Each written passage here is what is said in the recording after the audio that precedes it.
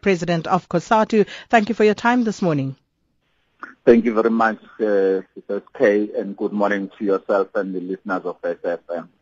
Mr. Dlamini, this Congress starts at a time when Cosatu is beset by internal wrangles and extremely challenging and complex political environments. You're supposed to be accounting for that. How would you characterize this journey up to the 12th National Congress? Sakina, it has not been an easy period for Cosatu at large. You'll remember that we went to the 11th National Congress of Cosatu in 2012, adopted a range of resolutions, and as we began to implement those, we were visited by a range of challenges emerging from within the organization and some from outside the organization, affecting our work and derailing our program of action as adopted by the Congress. We now know what was happening because things have come to the open. We've been saying all the time that the organization was being targeted for a number of reasons. One, to turn it into a political party, we refused. To turn it into some united front, we refused. To divide its leadership, we refused.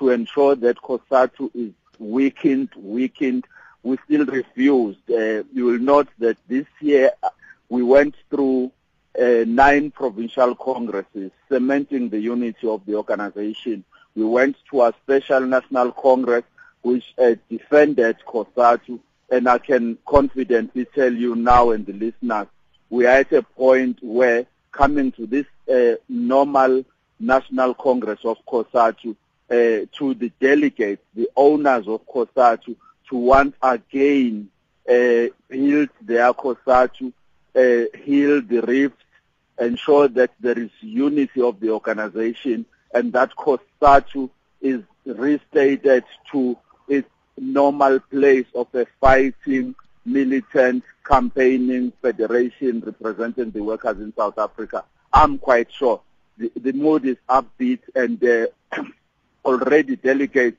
have landed in Midrand. They've been caucusing even yesterday. We do have a sense that there is one message emerging from all our unions. Let's go and unite Cosatu. Let us not hide anything. Let us put everything on the table for a united Cosatu. Mr. Dlamini, do you think that Cosatu is placing sufficient emphasis on, sufficient focus on its core business as a federation, or are you overemphasizing political contestation at this point? Remember, Cosatu is made up of trade unions, 18 of them this time around, and that is where it begins. With strong unions, we are having a great possibility of building a Cosatu that is responding to those issues. We have not deviated from addressing the core issues of Cosatu. Our report will tell you that between 2012 and 2014, Cosatu has led the 2/3 of over 183 strikes in this country. It's been Cosatu unions, it's been Cosatu. So that is an organization that is on a day-to-day basis dealing with these issues. We are not immune from the political challenges of our country, and therefore we address other issues politically, which is what is making other people to really fear this political instrument we have called the alliance, and they are doing everything to attack it, to weaken it. There are forces ganging around this alliance who are quite clear of that. Workers will defend their Cosatu and this alliance. That's why we are here today. And I can assure you, Sakina, that we'll emerge at the end of this Congress. And I hope I don't have to call some of our friends and say, what did you say? But I can say we will emerge with a united Cosatu ready to fight against labor brokers, ready to defend collective bargaining, ready to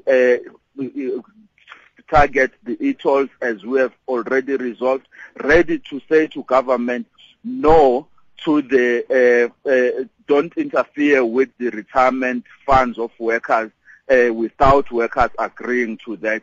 We shall be coming out of this Congress saying to government, you want our vote, here are the issues that we have. You have to see how you resolve those issues. We are going to be saying to South Africans, Cosatu remains the home of South African workers.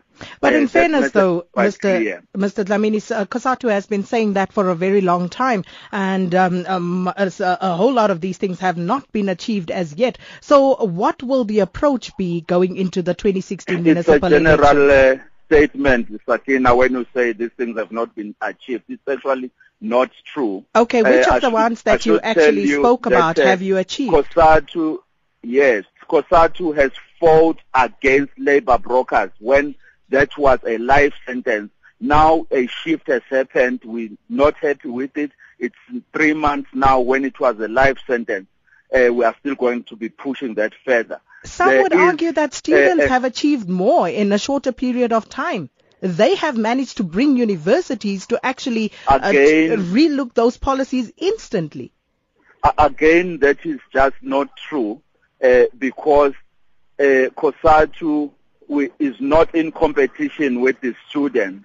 We are together with the students. If they have achieved, we have achieved. But the narrow-minded will say the students have achieved more than Cosatu has achieved. So that is the talk that is so sensational, devoid of truth. Cosatu has been growing. You know that Cosatu remains 2 million strong in spite of the challenges of retrenchment that are happening, in spite of some having resigned from our unions and gone to other unions, not a single one. So workers have still have confidence in their trade unions under Cosatu.